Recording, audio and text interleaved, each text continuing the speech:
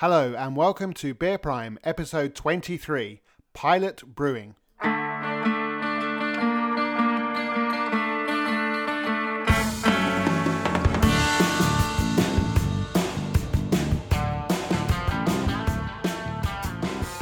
Hi there, thanks for joining me today. In a short while, I'll be speaking with Pat Jones, co-founder of Pilot Brewing in Leith, Scotland. Before that, and instead of beer news, I also had a little chat with some guys from Liverpool who are filming a 6-part comedy set in a brewery. I spoke to Matthew Reynolds and Regan Kelly. Right, okay, so if you want to introduce yourself, guys. My name's Matthew Reynolds. I'm the writer and director of an upcoming web series all about craft beer called Birchall's Pints. Okay. And I'm Regan Kelly, and I'm an executive producer, and I'm also starring in an upcoming web series called Birchall's Pints. Fantastic. Okay, so Birchall's Pints, obviously that's all about beer. So tell us the premise of the show. So it's about these two brothers that have this craft brewery right in the heart of Liverpool's Baltic Triangle.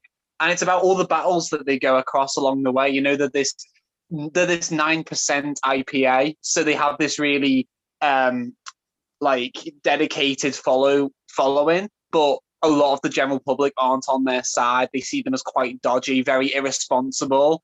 They come head to head with all sorts of people. There's an MP that they blackmail into lowering their beer tax. There's a trendy rival brewery who's run by this really charismatic guy called Alfie Gigglesberg who just makes them look ridiculous. There's a drink-aware activist who's like basically tries to take them to court, you know, because she says that they're too irresponsible at drinking. So it's basically them they're always well-intentioned, but they find themselves into a lot of trouble, and we wanted to explore a load of themes. Right, okay. And Regan, who do you play? I am playing a man called Barry Hardcock, and he is not well known with the Birchalls because the Birchalls can't stand this bloke. And he's a brewery inspector, and he can't stand the Birchalls one bit. Right. But he's sort of a national treasure in my eyes, the way I take the character. He's seen as a national treasure in the eyes of the public, but specifically to the Birchalls, they can't stand him one bit. Okay, right. So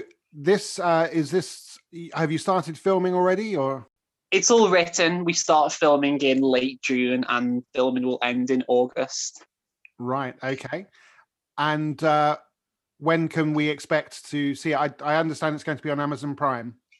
Yeah, so we're going to upload it to Prime, and it should hopefully be out this time next year. Obviously nothing's set in stone yet, but that is the intention. And, it'll be out next year. I'm pretty certain. Okay, fantastic. And you've got a crowdfunder going, which I understand comes to a close this Friday.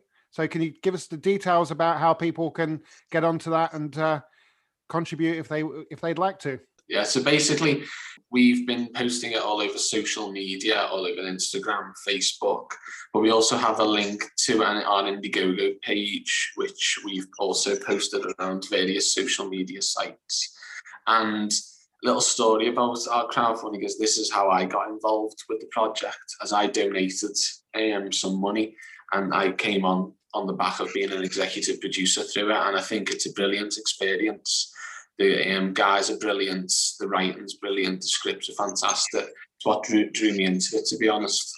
Right. And overall, the atmosphere has been great, and we haven't even met up yet, but I just get a great vibe from it. Fantastic. So what's the address for that if people want to go, or if maybe your socials, if they want to go and have a look at everything? So if you Google Indiegogo, all one word, Birchall's Pints, it will come up.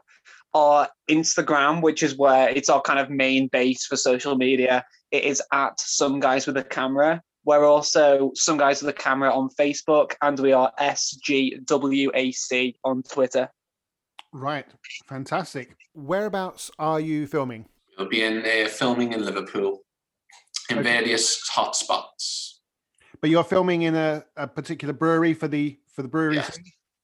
Yeah, so we've got very kindly we've managed to get Carnival Brewery, which is in the Baltic Triangle. It's kind of everything that we wanted from the location. It's this very trendy part of Liverpool, so it's absolutely perfect. It's right on the River Mersey as well, so stunning views, and it's just going to look fantastic. We're going to go and have a look around in a week's time or so, and just have a look around and plan some shots and things. But it's just very exciting. Excellent. Okay, well, that sounds really, really exciting. So, anybody wants to go and have a look at the crowdfunding? So that was Some Guys with a Camera on Instagram, or at obviously Some Guys with a Camera, and Indiegogo Birchall's Pints if you want to look for the crowdfunding. So that sounds brilliant. Look forward to seeing that next year. Let's talk about your favorite beers, guys. What's usually in your glass? Yeah, my go-to would be a Punk IPA. It's just got to be Punk IPA, or what else do I like? Yeah, let's go with the Punk IPA rather than complicate it and start listing 100. Absolutely. And yours, Regan? Well, mine, I don't know how controversial this may be to the people of Liverpool, but a Guinness. That's a Guinness, just because.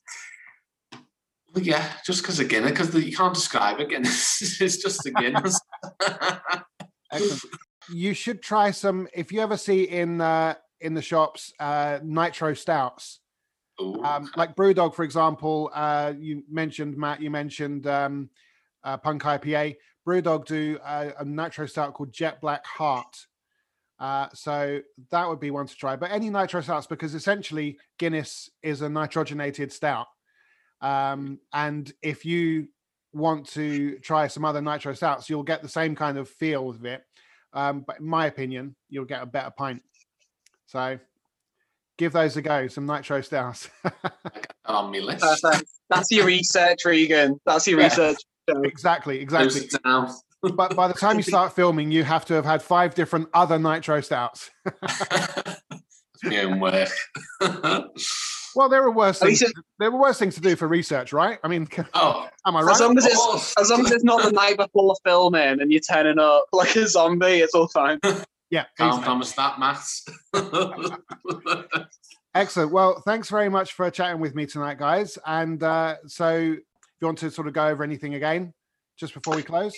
Yeah, just a quick reminder. If anyone is interested in the sound of the show, well, that's amazing. Just remember that our crowdfunder ends on Friday evening, UK time. So yeah, don't. I would hate for anyone to intend to help us out and then see that it's closed, but it does end Friday the 30th of April, evening UK time. Just some of the perks that you can get in exchange for donations. If you donate £10, you can have your name in the credits of every episode. If you're happen to be based in the Northwest, you can be an extra in the show if you donate £30. Or what's turned out to be quite a popular one, actually. If you're generous enough to donate £100, you can actually have a fictional beer named after you in the show's universe. Wow. Okay. Amongst many other perks as well. They're just some of the highlights. Yeah, but of course they'll all be on the Indiegogo page for people. It's all on there. I do strongly advise people to do that if they are interested, because from my experience, it was money well spent, to be honest. Yeah, and it goes towards quality filming and quality company as well. Absolutely. So get that done by this Friday if you're listening on Friday. Some of my listeners do tend to listen at the weekend, so hopefully those people the people that get in early get on there on Friday, before Friday, not on Friday, and get some funding in and get some either name and credits or a beer named after you. Brilliant. Excellent. Thanks very much, guys. Cheers. No problem. Cheers. Thank you for having us. So if that sounds interesting to you and you'd like to help fund their project, search for Indiegogo, all one word, and Birchall's Pints, or look on their socials, which are at Some Guys with a Camera on Instagram and at SGWAC on Twitter. But be quick if you're interested and you're listening on launch night or before the 30th of April, then get straight over there as the crowdfunder closes this Friday, 30th of April. And they're filming the brewery scenes at Liverpool's Carnival Brewery. Okay, now it's time to welcome Pat Jones from Leith's Pilot Brewing. Hi, Paul. How you doing? I'm wonderful, Pat. How are you today? I am good. I'm extremely tired after a couple of weeks prepping for Beer Gardens opening on Monday. But yeah, other than that, good. It's good to be busy again. Absolutely. Yeah. So obviously for those listening in England, pub gardens don't open till Monday in Scotland. So yeah, Monday the 26th. Yeah. So you've got all that to come that we've been through over the last couple of weeks here. Yeah, we'll learn from your mistakes. And oh, good. Yeah, exactly. Which is, it seems that that's been the way that it's been over the last year, isn't it? Really, with Scotland, Wales, and Northern Ireland all learning from England's mistakes. Yeah, I mean, you might say more than a year, but yeah, centuries. Yeah, it's definitely been a slower approach to unlocking here, and we've definitely taken a more cautious approach here. And yeah, I would probably agree with it being the right thing, but I think we're all ready for a pint now, definitely. Yeah, no, absolutely. Well, I'm ready for a pint as well, actually. I'm ready for the first beer of the evening. So we're going to be opening the Blonde, which is, let's have a look on the can. I've seen the ABV here, 4%. Yeah. Right. Light little number to start off with. Brilliant. Excellent. So tell me about this beer. So Blonde, we jokingly say that we invented the New England Pale Ale with it, which is not true. But yeah, so back in 2013 when we started, we thought we're going to do a pale ale, light ABV, put a load of oatmeal in, and some New World hops. And at the time, 5 grams a litre of Galaxy and Amarillo was pushing the limit a bit for us. And now it's, God, you wouldn't even blink at putting that in. But it's just a beer that does really well for us because it's got that New World hop character, but it's not, it is not a big hop bomb, but it's a nice tropical, easygoing sort of pale. And it ended up being called Blonde because we sometimes think what we do sits somewhere between traditional British and American craft. We've never wanted to be just an American craft brewery plonked in Scotland. So it's an evolution of the kind of much derided blonde ale, but it's a pale ale, really. Okay, and so the oats help with a good mouthfeel, do they? They help with a mouthfeel, yeah, and just giving it a little bit more oomph for a 4%. It's in 2013 that was a lot of Galaxy. Now it's you wouldn't if I wouldn't do an IPA with that much hop in it. The subsequent IPA we'll have later has got, I think, 3 or 4 times the dry hop in there. So it is nice and light. It's a good pint. Yeah, as you say, a good one to start off on. Yeah, nothing too big, nothing that's going to overpower the other beers. And I thought, stick it in first because the bigger flavors are yet to come. Absolutely. So you mentioned about starting up in 2013. Tell me a little bit about the genesis of the brewery. How did it all start?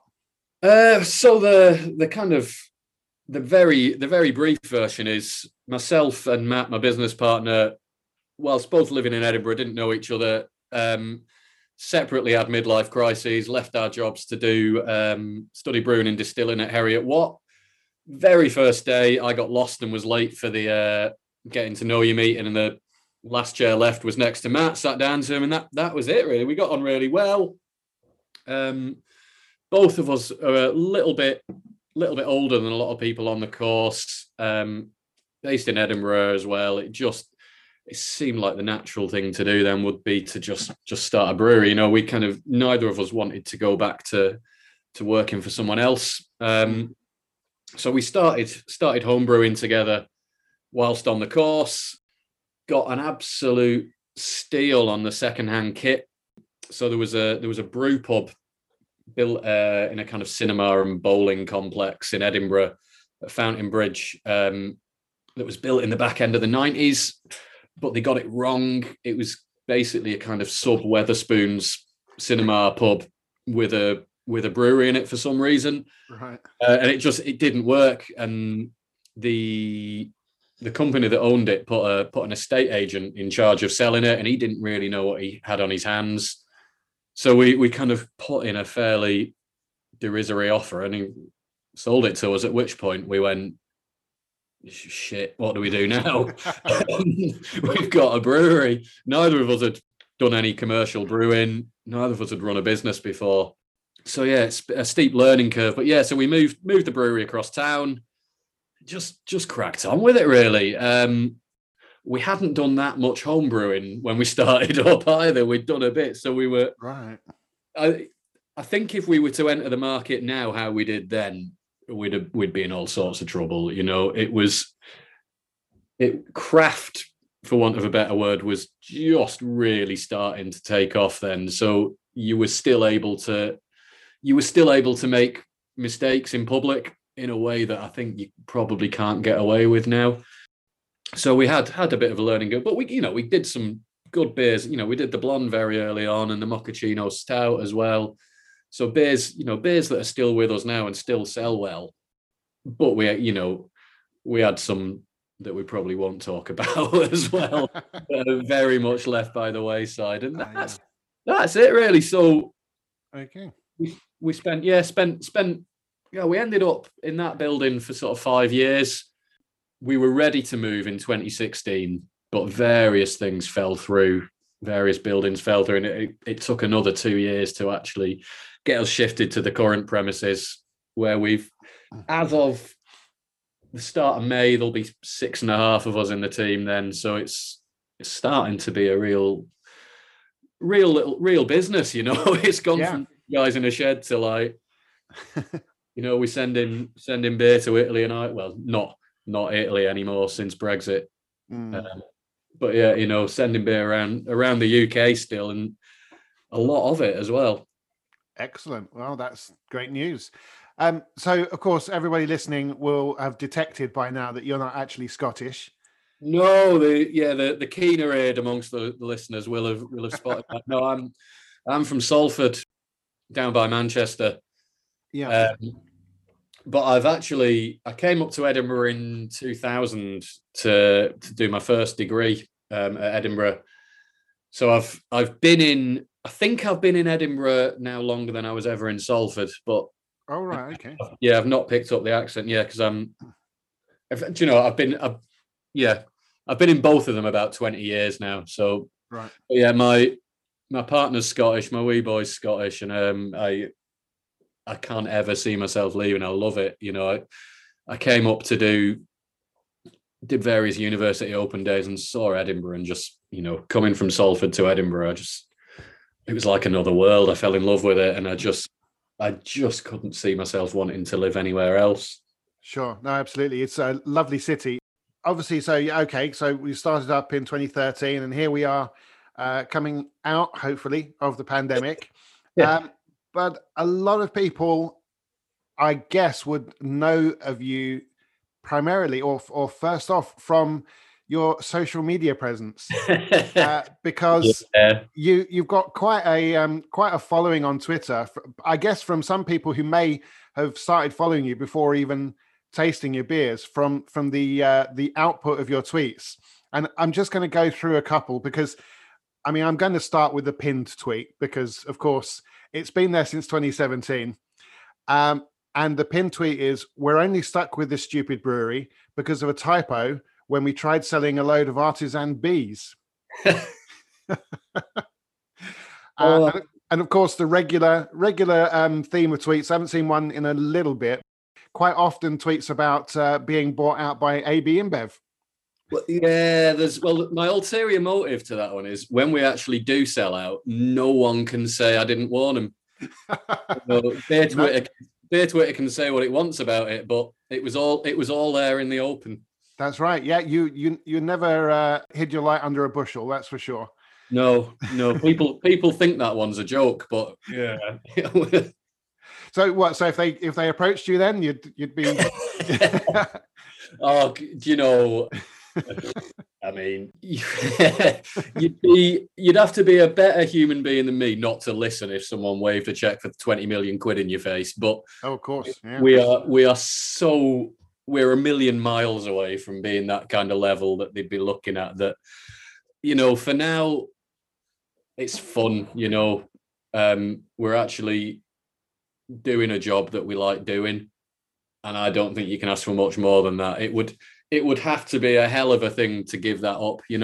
We have a thing where, when the Euro Millions gets up to about 80 million quid, we all enter because suddenly that's worth winning. And you talk about what you do with it, but the reality is, right now, if I had that much money and wasn't working, I'd be sitting in my pants eating crisps all day, and I don't think that would be good for anyone. So it's kind of, we joke about AB InBev. It's not a conversation we have seriously. We're not expecting them to ring us up anytime soon. But if they're listening, do give us a call. Yeah, absolutely. Because I'm pretty sure that I have regular AB InBev executives listen to this podcast. Not. Looking back on some of the most recent tweets as well, you've also got a tweet that congratulations, by the way, on being the official beer partner of the European Super League. Oh, are you a football fan? Did you? I am, and I'm unfortunately ashamed to say that I am a fan of one of the six. And you being from Salford, I'm guessing you might be as well. Me too, yeah. United fan. Yeah. I'm Arsenal. I mean, less so. I used to, me and my dad in the pre-Premier League days went to Old Trafford a bit, sort of very late 80s, 90s when I was a kid. But then we got into rugby league, so that's my real sporting love. But yeah, watching that fall apart in real time on Twitter was just sensational. It was absolutely right. Okay, back onto beer. Yeah, absolutely. Which of the sours shall we? Let's start with the Philly. Yeah. Because the Philly it's a very interesting beer. It's more subtle than probably the other two we're going to have. So let's do that one first. Right. Okay. I read that this is a sour not from fruit, but from a particular yeast found in a cemetery in Philadelphia. Yeah, it's interesting.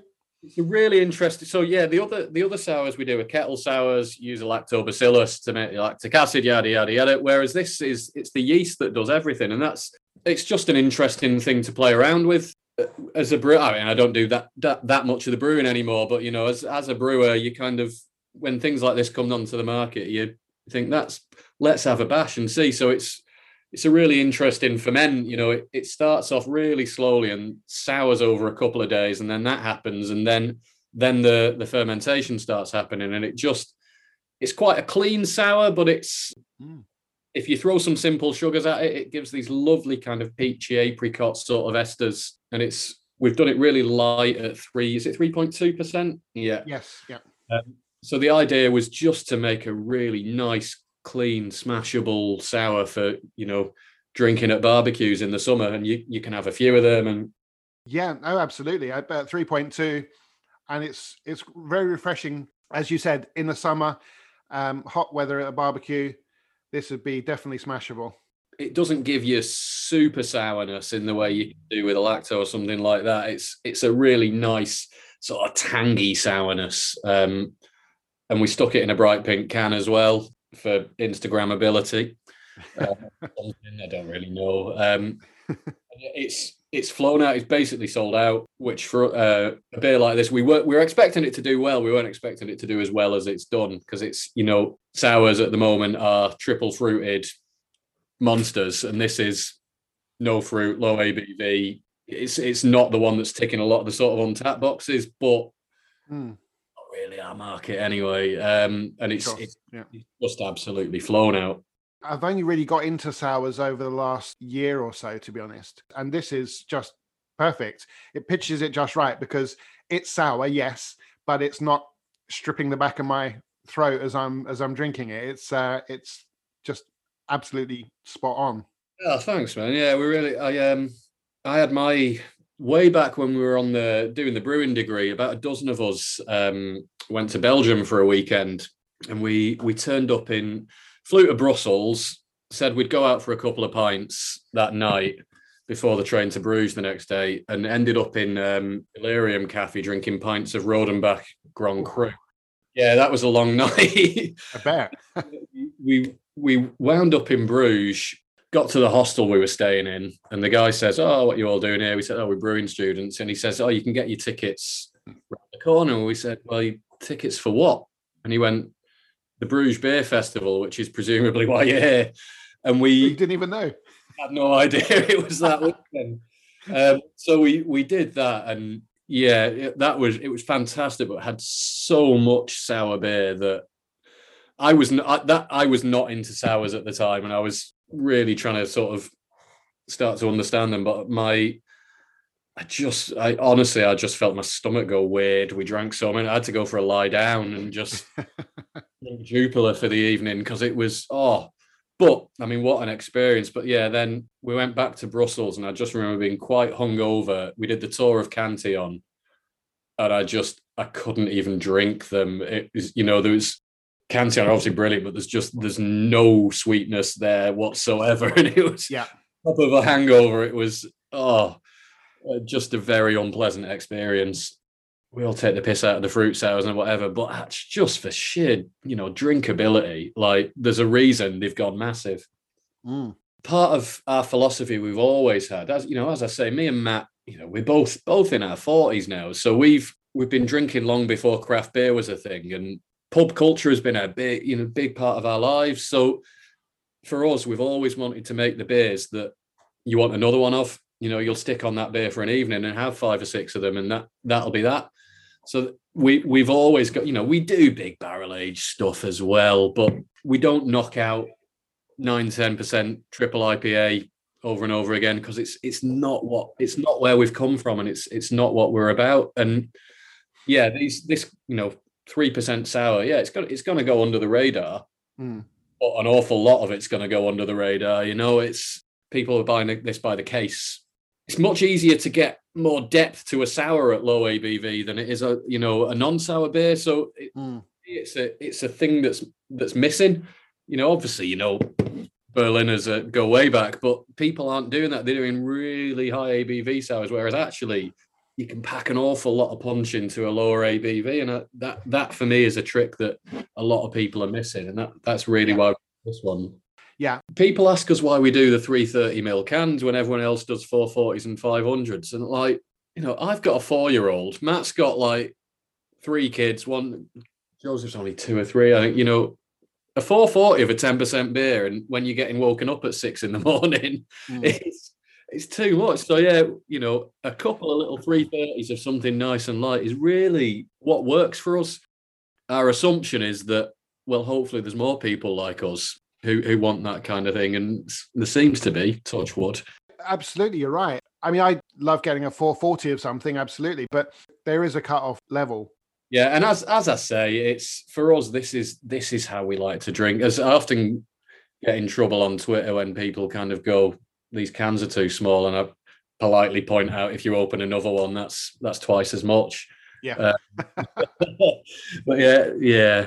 Also, I mean, people go on about the size of the can, but on your web shop, these beers, obviously it depends on what the beer is, but for the most part, they're from like 250 a can. So, for what people buy a 440 of something for like 5, 6, 7 pounds, if they're buying 2 of your 330s, they're getting more beer than the 440 for the same kind of price. So one of the things that makes me kind of more pleased than anything else, when COVID hit, we didn't have a web shop, we didn't have an on-site shop, we didn't have anything, but we very quickly pivoted to use the parlance, and opened up our on-site shop, got the window, and we got a couple of Leith old boys who come every week and buy a 6-pack of blonde.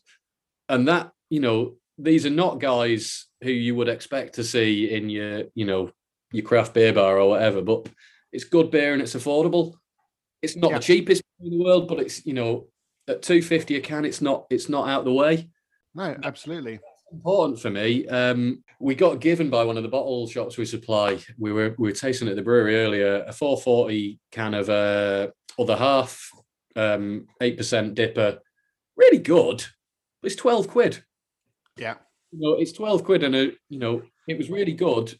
There's breweries, within a not very big radius of us making beers every bit as good. And, absolutely don't want to sound like I'm saying this beer was shit. It wasn't, it was great, but it wasn't a level of great above what is being made in most cities in the UK now to warrant, shipping it across the Atlantic and selling it for 12 quid. For me, I was expecting to be blown away, and I realized that actually I don't think you could do a beer in that style that would blow me away now.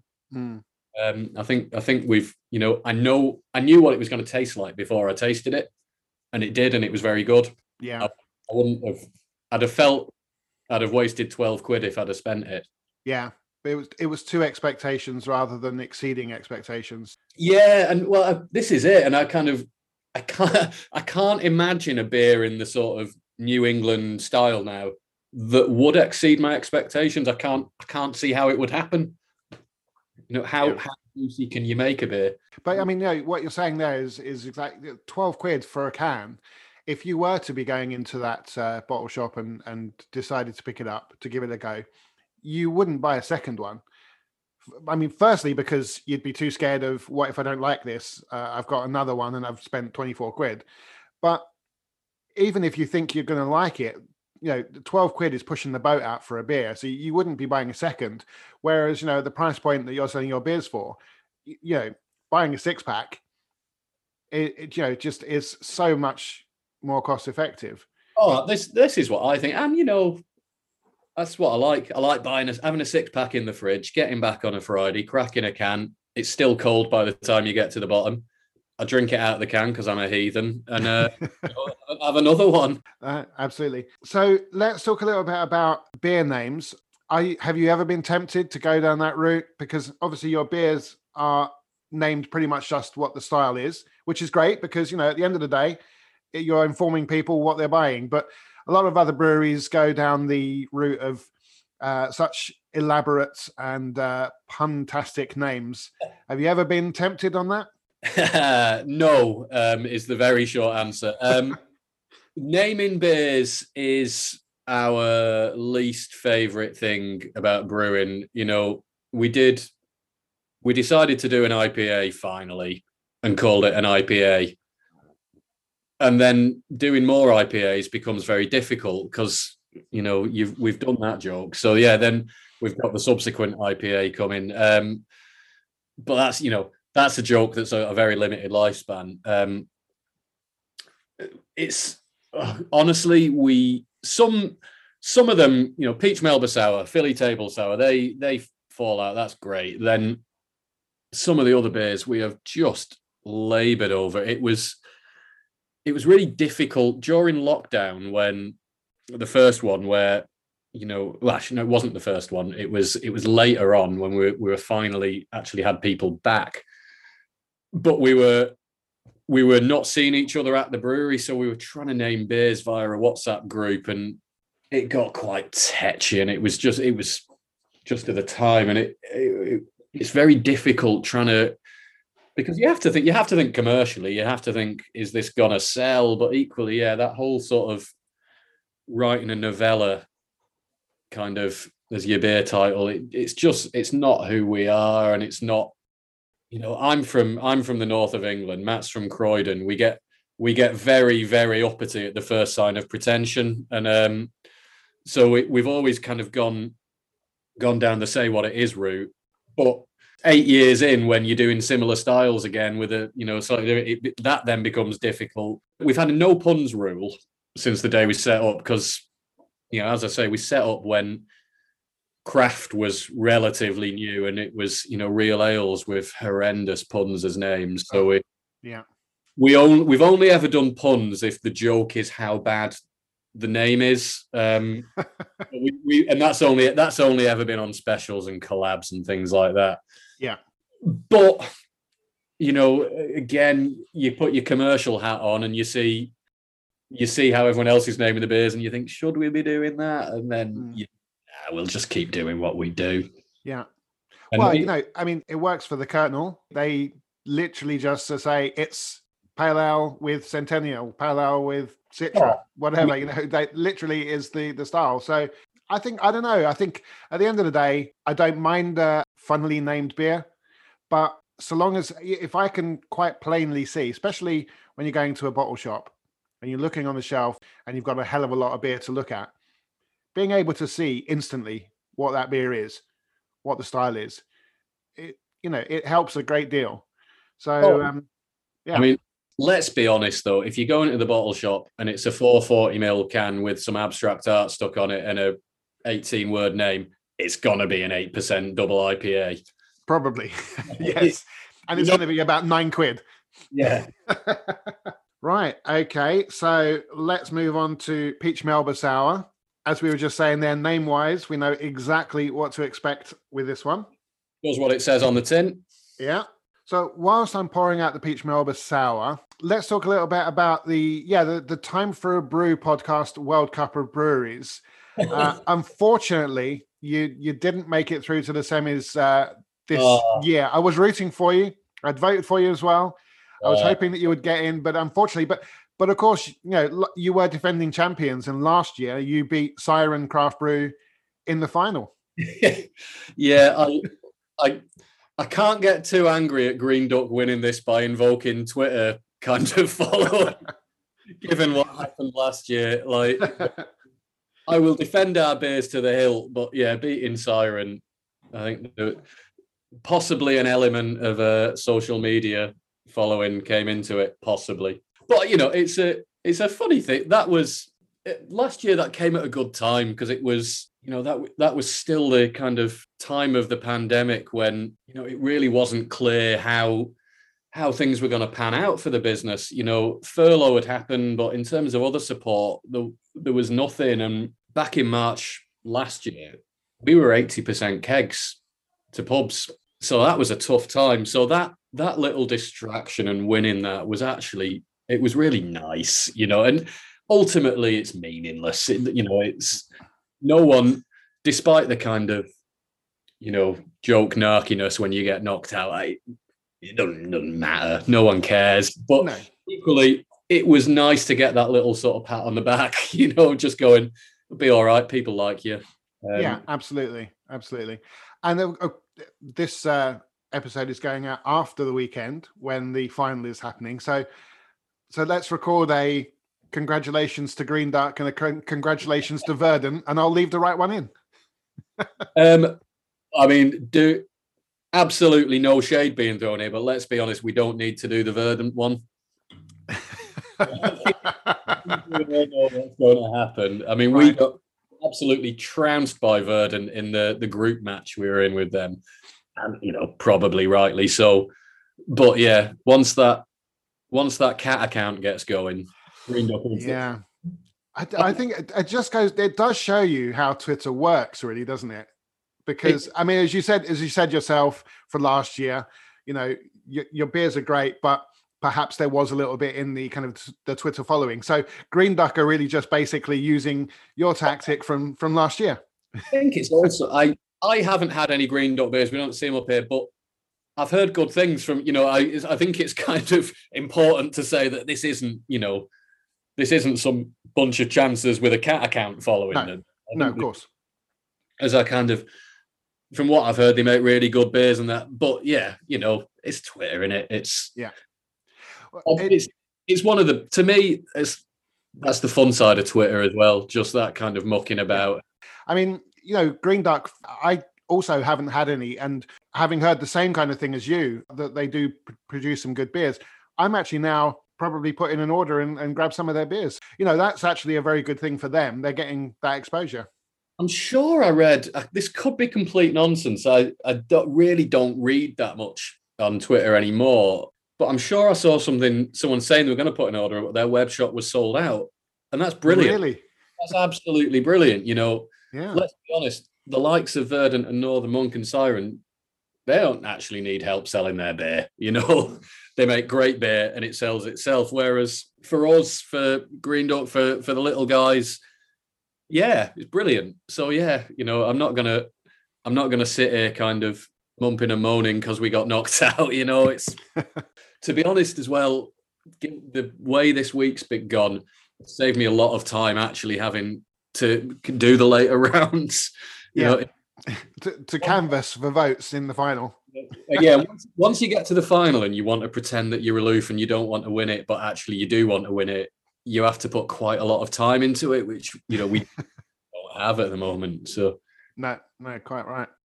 There have been some arguments flying around on Twitter, and of course that was the beer into supermarkets. And of course, I know beer's been going into supermarkets forever, but specifically the Cloudwater beers. Yeah. What's your take on that? To be brutally honest, I'm not much fussed either way.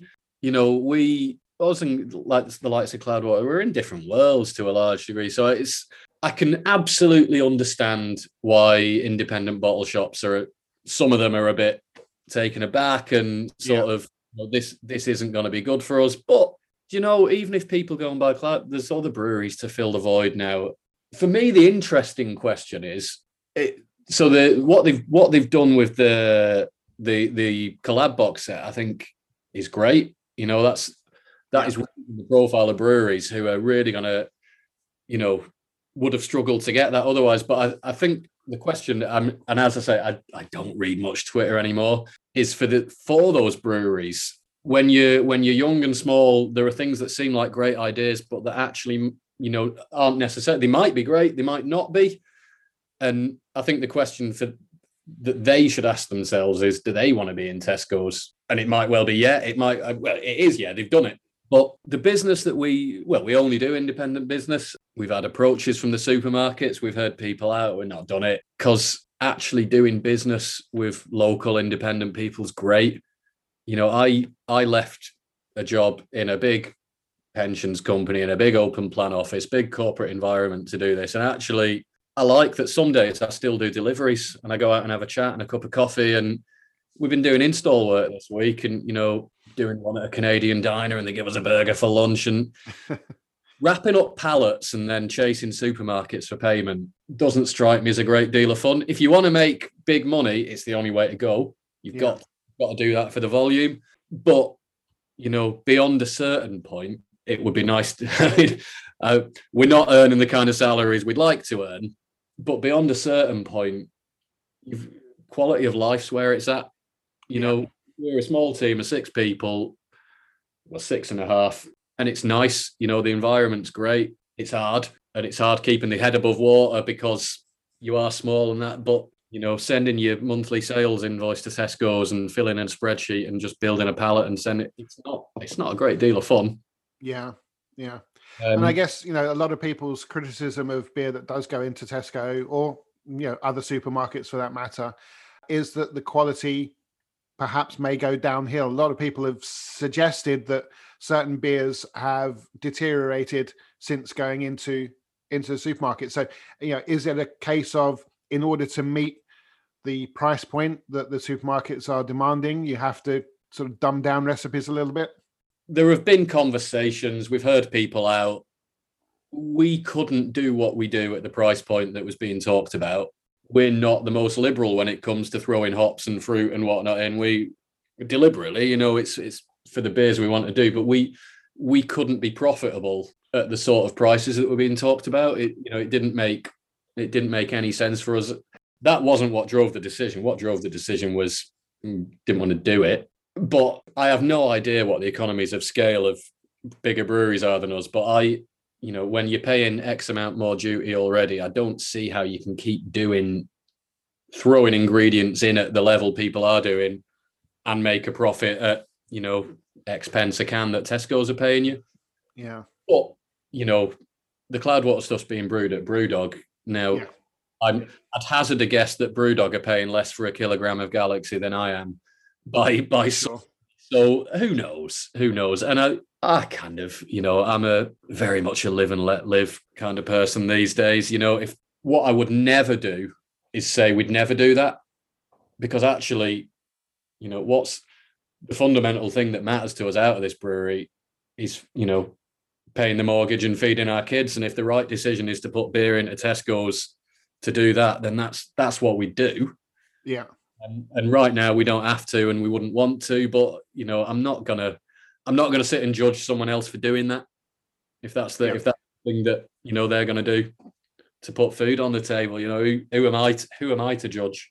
Yeah, no, absolutely. Last point on it, because I don't want to labor it. I can totally see where the indie bottle shops would be disappointed. They're getting people coming in and asking why their beers aren't the same price as Tesco. And of course, if you have to ask that question, then you don't really know too much about craft beer, let's be honest. But unfortunately, there are a lot of people out there that will just say, well, I can get a Cloudwater at Tesco for 4 for 10. You're not getting the same beer, mate, but that's not what people think, unfortunately. So I can see their anger at it, really. But I think, as you said earlier, there are plenty of other breweries to fill the gap if they decide to then delist a certain brewery. There's plenty of other breweries to fill that. Absolutely. And for me, the value that independents add is being ahead of the curve. It's the same with music labels or whatever. You should be ahead of what Tesco's are doing. Whatever you do, if it's selling and making money, whatever product it is, the big boys are going to get on board with it. Of course they are. So you have to be nimble and go, right, what's the next thing? And I think that's difficult, certainly with Tesco's and beer at the moment, because actually they're moving very fast and getting some kind of big name hype breweries on board. Yeah.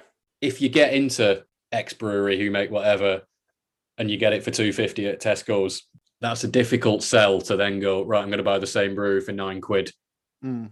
No, absolutely true. But I mean, I hope certainly that those people drinking those beers from Tesco and Morrison's, Asda, all the other supermarkets, understand that the beer that the independents are selling is a totally different story. So finishing the last bit of this peach Melba sour, it certainly does do what it says on the tin. Just even from the first aroma to the flavor, just literally it's getting so much peach.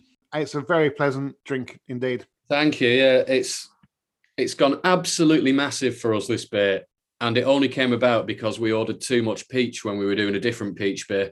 Oh, right. Okay. Do something with it. That works. Well, it really pains me because it was our brewer who suggested it. So yeah, he was right. He was absolutely right. Yeah, and I don't like to give him any credit, but I have to hold my hands up, and it ticks a lot of the boxes that the Philly sour does as well. It's still quite a low ABV, 4.3, and it's not that sour, but it's fruity and just refreshing, and it's it's another nice summer day beer. Yeah, people who are cider fans and have not really got into beer, I think sours are the way to sort of get them in, because there's quite a lot of similarities in the flavor profile of a sour and a cider. Absolutely, yeah.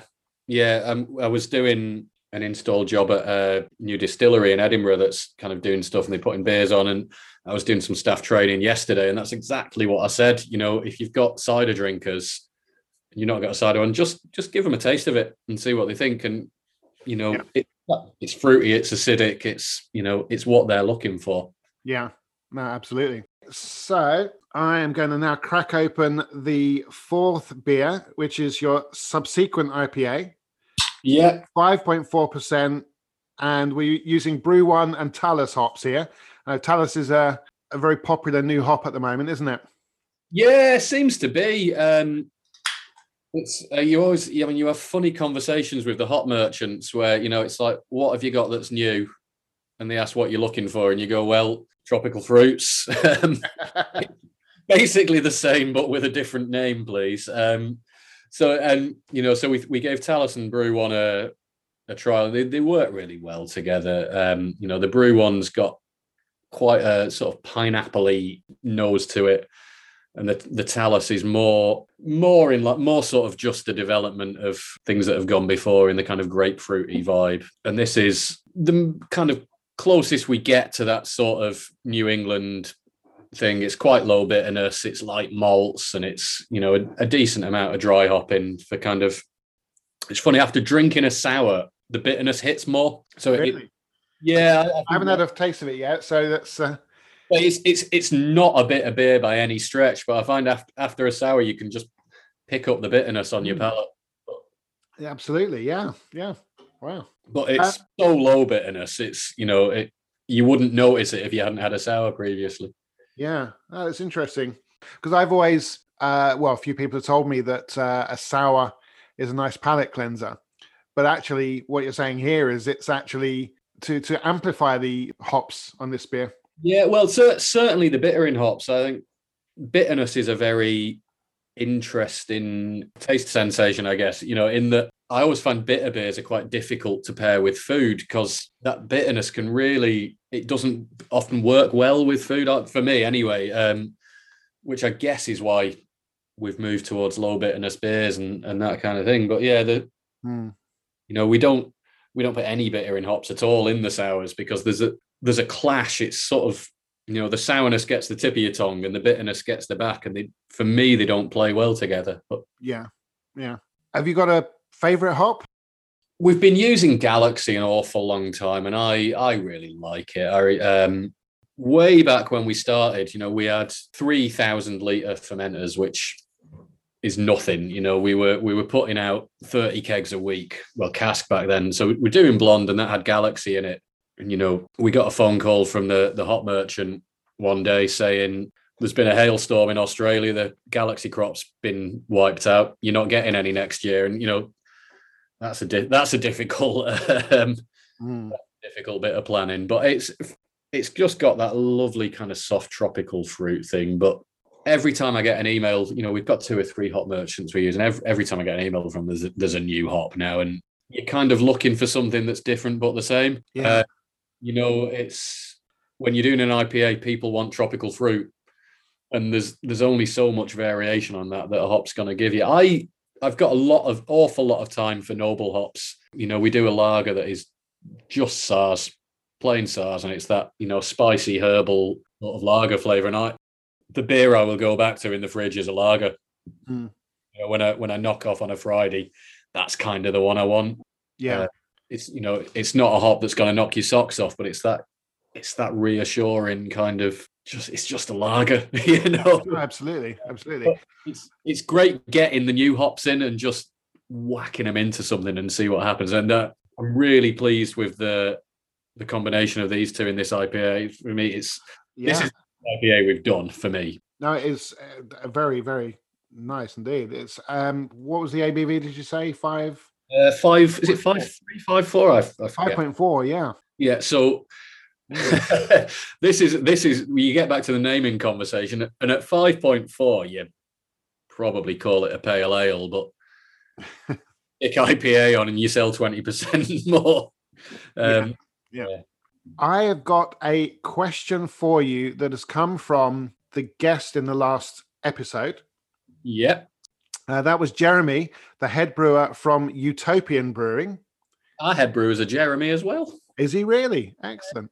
Here is Jeremy asking his question. What is going to be, in your opinion, the beer trend? So the style that becomes the biggest style, the next cool thing, in 2022 after hazies are done with. What are we going to see? Oh, if I knew that, I'd be a much richer man than I am. I honestly don't know. I don't see where it goes next. There's obviously in cool beer world, we're all back on lagers. But is that the next big thing? That's always been the big thing. That's always been 90% of the market anyway. Yeah. And it strikes me that everything's cyclical. People have been trying to relaunch West Coast pale IPAs for the last couple of years, and I don't see hazy IPAs and big fruited sours going anywhere very quickly. I think for the foreseeable, we're just going to see a progression of that. Harking back to the other half beer we had earlier, that style has gone as far as it can go. As for what's next, God, you tell me, and tell me in secret, and we'll do it. I've been behind the curve for my 8-year brewing career, so I'm not going to start predicting any trends now. Right. Okay. So what question would you like to ask the next guest? I think an interesting question, and I have my views on it, is kind of harking back to the supermarket question. do we owe the people who've supported us on the way up anything, or have they bought a product and sold it for a profit and that's it? I very much know my answer, but yeah, it's interesting to hear people's honest opinions on that. Okay, thanks for that question. I'll definitely ask that to the next guest. So before we go, I just want to ask another thing as well about your scheme called Drinklusion. Yes, yeah. So we're very aware that craft beer kind of is it's very white and very middle class, and it's synonymous with gentrification. And I come from a middle class background. I'm from Salford. Matt's very much not a middle class background. Comes from Croydon. We wanted to do what we could, besides things like employment practices and that kind of thing, to actually give something back. So when we started canning, we said we're gonna give a bit from every can. We're gonna put into a fund and find things that encourage inclusion in any way, things that fit in nicer with what we do. We had to put a temporary pause on it at the start of COVID because we were not sure if we're going to make through, but we're back up distributing funds again now. So the last money we gave out, we gave £1,000 to a charity called Bikes for Refugees in Edinburgh. And it's actually a guy I used to be in a band with, and I didn't know because I hadn't seen him in years. Worked for this charity, and they got in touch, and they very much do what they say on the tin. They provide bikes for refugees because there are so many barriers for people coming from war zones to actually participate in society. They're legally not allowed to work. They get £5 a week. £5 a week to just what are you meant to do with that? So just what could you do in England? Scotland, but for £5. They have an entire right-wing press machine vilifying them for the barefaced temerity to not want to live in Syria while it's being bombed. Yeah. They moved to a lot of them moved to Scotland, and the guy who set it up actually he worked for the NHS, and he met a refugee and was talking to him and heard all of this and felt like he had to do something. So they get bikes, they service them, and they give them to refugees, adults, kids, everything, and it just enables them to get to a job interview. You got £5 a week. Well, a day ticket on the Edinburgh buses is £3. It's so things like that. And so that was the last one. And then we've got some other guys who are going to get some money shortly. There's a charity called Stay Up Late. They work with people who require care. Care often operates 9 to 5, but people who require care, they want to go to the pub, they want to go to gigs, they want to participate in things that we all take for granted. So it's about funding carers to go along with them to things like that. And then there's a whole bunch of people who we've either given cash to or will be doing very literally next week. Actually, there's a bunch going out. And we're at the moment we're tiny. The grant to Bikes for Refugees was by far the biggest thing we've done. But as we've sold more and more cans, this kind of pot of cash has got bigger. So we're hopeful that as we grow, it will become something that can really actually help people out. And I'm one thing I hate is thinking that we give some money, that's fine. So we're very aware of employment practices and things, where we can try and be better. But yeah, it's if you're selling beer for £2.50, £3 a can, you can probably stick a couple of penny in a pot, and do something good with it, hopefully. Excellent. Well done for doing that. It sounds like a fantastic scheme. And is it that you select a charity for a certain period and all the 5p's from those cans during that period go to that charity? So as you were saying, the amount will differ depending on how much you sell during that period of time, or it's really so what we want to do, and this was what I was chatting to the guys at. What we don't want to do is kind of go, here's a chunk of cash, we never speak to you again. What we want is sort of long-standing relationships and help out. And this is all coming down the line. What we haven't been good at is actually publicising this and using what social media reach we have to actually publicize these charities a bit more. This was all in the plans for this year, and then this year went a bit down the pan. So yeah, we want to work with people more than just kind of going, here's some money, but equally for some charities, that might work, or for some, it might be actually that there's a little gap that we can plug and help out and do that. But yeah, there's a core of 4 or 5 that we want to work with in the long term, and then where there's anything else, hopefully do that as well. I mean, there's only so much you can do. We're very small and we run on tight margins, so sure, yeah, it's we can't do everything we'd like to, but a few years down the line, once we've got all the costs of our expansion moving out of the way, I think we'll be able to do a lot more. But the other thing is there's a lot of cases where actually there's things you can throw some beer at, and that helps out when, if it's events and things like that. We're like, as part of a fundraising event that they're doing. Oh, absolutely. Yeah, there's been plenty of that, and just little things like that. The cost to us of that is minimal, but actually that just helps out enormously for some of these things. So yeah, it's something we want to make more of and do more of. And once this year is shaken out, I think we will be speaking a lot more about that. One of the difficulties of having kind of set up having spent 8 years running a social media account that takes the piss out of everything is then trying to be sincere.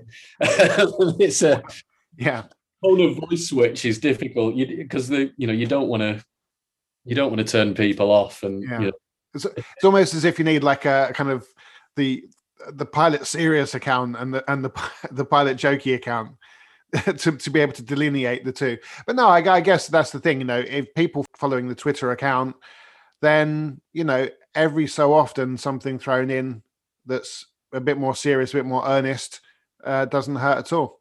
Not at all. And I think we actually have, the Twitter account is what it is, but I think it's one of the most honest Twitter accounts there is, because the jokes all come from a place of reality. If we're taking the piss out of something, it's something that needs the piss taken out of it. And I think sometimes there is a depth behind humor that there perhaps isn't when people are being earnest. I don't know if that makes much sense. No, I see what you mean. And I think sometimes actually that's when the jokes hit the mark more so, when there is a lot of honesty in it. When it's just sort of a joke for joke's sake, that's one thing. But joking on current affairs and on things that really just are quite ridiculous. I mean, we talking earlier on about the European Super League. All those things are there to be taken the piss out of, because quite frankly, they are stupid. What's going on? So yeah, and I joke a lot about hating life in the brewery, and of course I don't. But if one of those jokes comes up, you can bet I've had a terrible day with a canning line playing up or something. They all come from something real, apart from the bees, obviously. No, that's a good one. I like that. I do like that. That's very clever about the bees. Excellent work on the Drinklusion thing. As I think we've said before, the beers are awesome. They're great value for money as well, but also if people know that they are donating, 5 pence of everything that they're buying to these great worthy charities, then they can feel, all warm and fuzzy inside. Especially when they've had 4. I'm feeling all warm and fuzzy inside already. So me too. I've got to go try and cook my tea now, which is anything could happen. Oh, absolutely, absolutely. Pat, it's been fantastic talking to you. Thank you so much for spending the time. Oh, not at all, Paul. It's always a bit flattering when people want to talk to you. You're like, really? No, absolutely. And all 4 beers that I've had tonight have been absolutely awesome. Really enjoyed all of them. You've added 2 more sours to the list of sours that I like, which, as I said, is not a massive list, but definitely they're 2. And the Philly sour was really interesting. Given that, as we were talking, that it wasn't a fruited sour, that it was, all that sound is coming from the yeast. That was a really, really interesting beer. It's it's probably my favourite of the new beers we've done in any time recently, because it's so simple, but it's actually got an awful lot going on. Yeah. Pat, thanks very much for your time, and look forward to speaking to you in person and sharing a pint with you in person. Definitely. Thanks, Paul. Cheers. Cheers. I really enjoyed chatting with Pat there, and very much enjoyed drinking those beers. As regular listeners will know, I'm not the biggest fan of sours, but those two were really good, really hit the mark. The Philly sour, the Philly Table Sour, was a really interesting beer, so I'd recommend you check that out. Certainly if you're a sour fan, but hey, perhaps even if you're not a sour fan, to be honest. The Blonde was very good as well, really enjoyed that, as well as the subsequent IPA too, which, as Pat said, he thinks is their best IPA that they've done. I can't speak for the others because I don't think I've had all of their IPAs, but certainly it was an exceptional beer.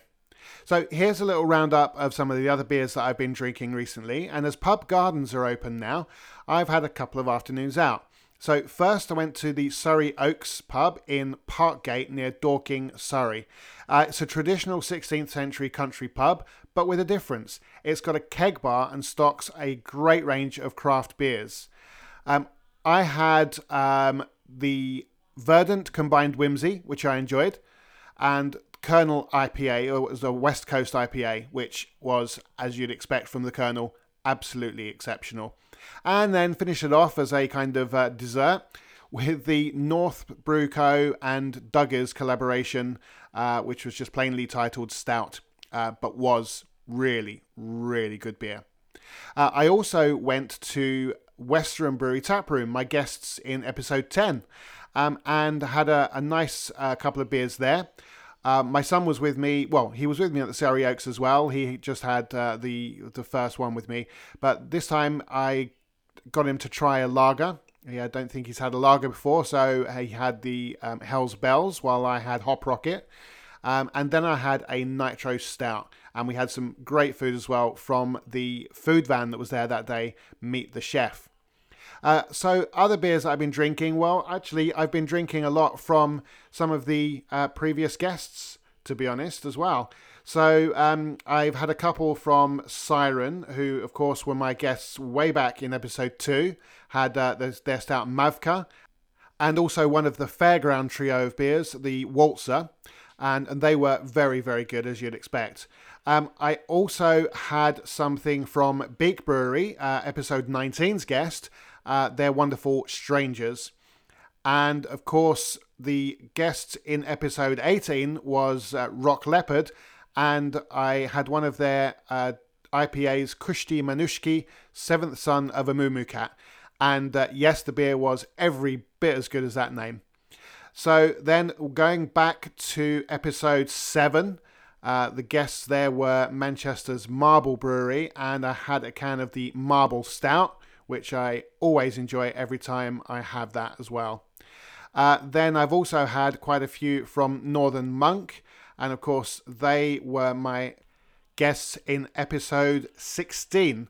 So I've had a couple of their patrons projects, the 2106, the DDH IPA, which was excellent, and also some of their old Flax Store beers, number 17, 30 and 31, all really, really good. And then some that haven't been guests, but who knows in the future. I had Daya's Something Good 13. Wasn't aware of the fact that they'd continued it from 12. I thought it was just a one-year project, but was very happy to see number 13 and even happier to drink it. And I've also had a few other Colonel beers other than the one that I mentioned at the Surrey Oaks. I had their Export Stout on raspberry, which was absolutely sublime, and also their Pale Ale Simcoe, which I really enjoyed too. And then another guest, one that very recent, of course, in episode 22, the last episode, I also had a few of Utopian's lagers, the Dark Lager and the Premium British Lager and Unfiltered Lagers, which again were absolutely exceptional. So, thank you so much again for joining me. Please follow my socials, which are at Beer Prime UK on both Twitter and Instagram. And also subscribe to this podcast on the platform you're listening to. And please join me again in 2 weeks' time for the next episode.